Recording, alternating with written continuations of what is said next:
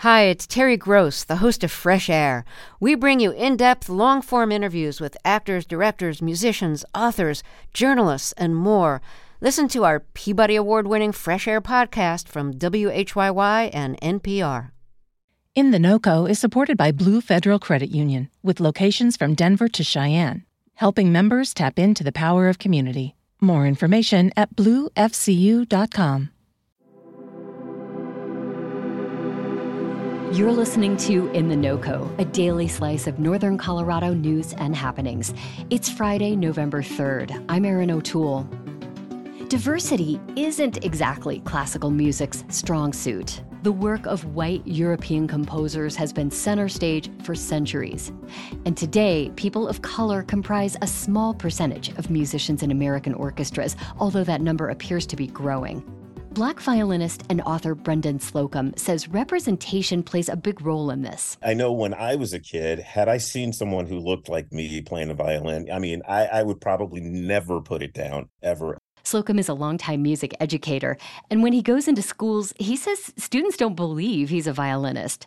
He says he doesn't fit the part for a few reasons. If it's warm out, I usually have on a short sleeve shirt, and I've got tattoos, and I'm going to go ahead and say I'm a muscular guy. And how does this guy play the violin? Is it? Then I will play, and they're just like, "Are you serious? You really do this?" Yeah, it's for everybody. It's not just for, you don't have to live in a certain place or have a certain zip code or have a certain bank account. No, it's for everybody. Slocumb's experiences as a young, aspiring Black musician navigating the classical music world are central to his book, The Violin Conspiracy, which is the selection for this year's Fort Collins Reads.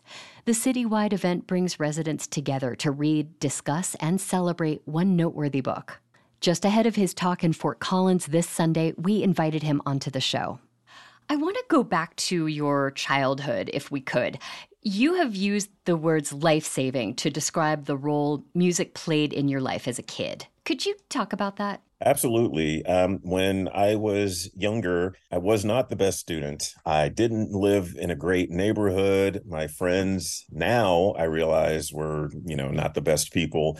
My older brother and I were running around with the bad crowd, vandalism, stealing things. It was bad. And then I found the violin. I got hooked up in a public school music program that got me out of class twice a week. So I was totally down for that. And when my friends were doing bad things, I was in a rehearsal, or I was on a trip, or I was practicing, and it kept me out of trouble. It took me to college. It helped me to graduate from high school. Took me around the world. It literally saved my life. And you've spent most of your career as a performer and as a music educator.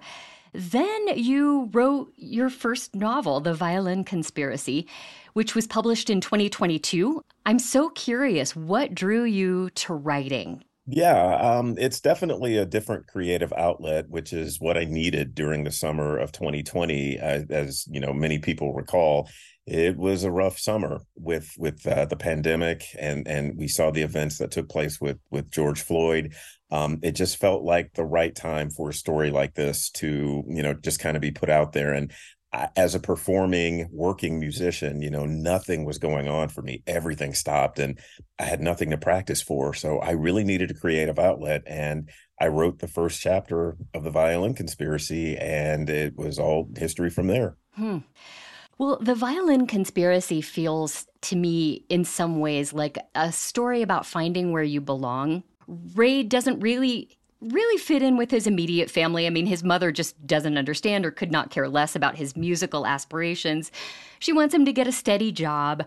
Only his grandmother really understands him. And on top of that, despite his incredible talent, Ray keeps encountering situations where he doesn't belong in this world of classical music because of his race. And he has to persist through microaggressions and I would say macroaggressions, very overt acts of racism. So maybe it's not so much about finding where you belong, but fighting for where you belong. I'm wondering if that speaks to your own experience navigating this world of classical music. 100%. In Ray's journey in The Violin Conspiracy, I will not, say that it was easy. It's definitely not an easy journey for him to undertake. But, he starts off very, very naive, which I did. Who would think that, and why would this be an issue? I go to the same schools as my colleagues, have the same teachers, play the same pieces of music. Why wouldn't I be on equal footing? But it's a constant having to prove yourself. I've walked into places to conduct, and rather than being greeted as "Hello, maestro," it is, "The garbage is over there, you can take it out." Okay, well, that's lovely, but I'm actually here to direct you, and I always have to prove it. It's one of those things where it's sad, but you get used to it. And I like to say I refuse to be a victim. I will take these hits, so the next person who looks like me, who wants to play, doesn't have to. They can just sit down and play with the same expectations as everyone else. But it's definitely real. It's a real challenge.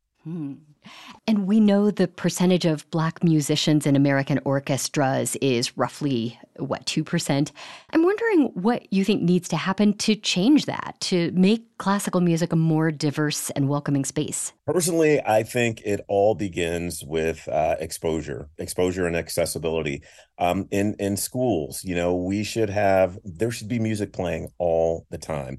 Monday during class change, classical music Monday, bluegrass Tuesday, hip hop Wednesday, hard rock Thursday, jazz Friday, so the kids can get exposed to it. It's not like, oh, well, you're Black, you can't listen to classical music, you should be listening to this type of music. It's for everyone, and everyone can get something out of it. And I really truly believe that it starts with exposure as young as possible. People don't realize the power of music. People have just no idea how incredible that the power of music is. It's the only thing that you can go across the world, not speak the language, and have an instant connection with someone. And that should never be denied to anyone. Right. Well, I want to shift to your latest book, Symphony of Secrets. It's about a music historian who learns that the world's greatest composer may have stolen works from a Black woman with a mental disability. In a broader sense, it speaks to this long history of exploitation that Black artists have faced in America. And I wonder if parts of that history helped inspire this book. This book, it took on a life of its own after I began to write it. Frederick Delaney was the first character that I came up with, and it was just going to be about, a mediocre musician who does whatever he can to become successful. And Josephine Reed, who is the Black woman who's living with autism, she just kind of took over the story. And I follow the story wherever the characters take me, and her plight and her situation, it's so common and so indicative of what happens in the music industry and what has been happening, with artists throughout history, not only, Black artists, but women and other minorities. And, people can't get their works published, or they will never get credit for their work because of their skin color or their sex. This story takes place 100 years ago, but it's still happening today.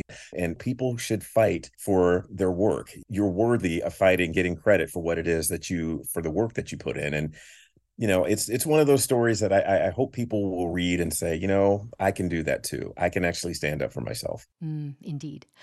Well, Brendan Slocumb, this was so much fun. Thank you so much for talking with me today. Pleasure is mine. Thank you so much. Brendan Slocumb's The Violin Conspiracy is the book selection for this year's Fort Collins Reads. His second book, Symphony of Secrets, is also out now. That's it for us today here on In the NoCo. We'll be back with you on Tuesday with more of what's happening in Northern Colorado. Our producer is Jocelyn Mesa Miranda. Robin Vincent is our executive producer. I'm Erin O'Toole. Have a great weekend.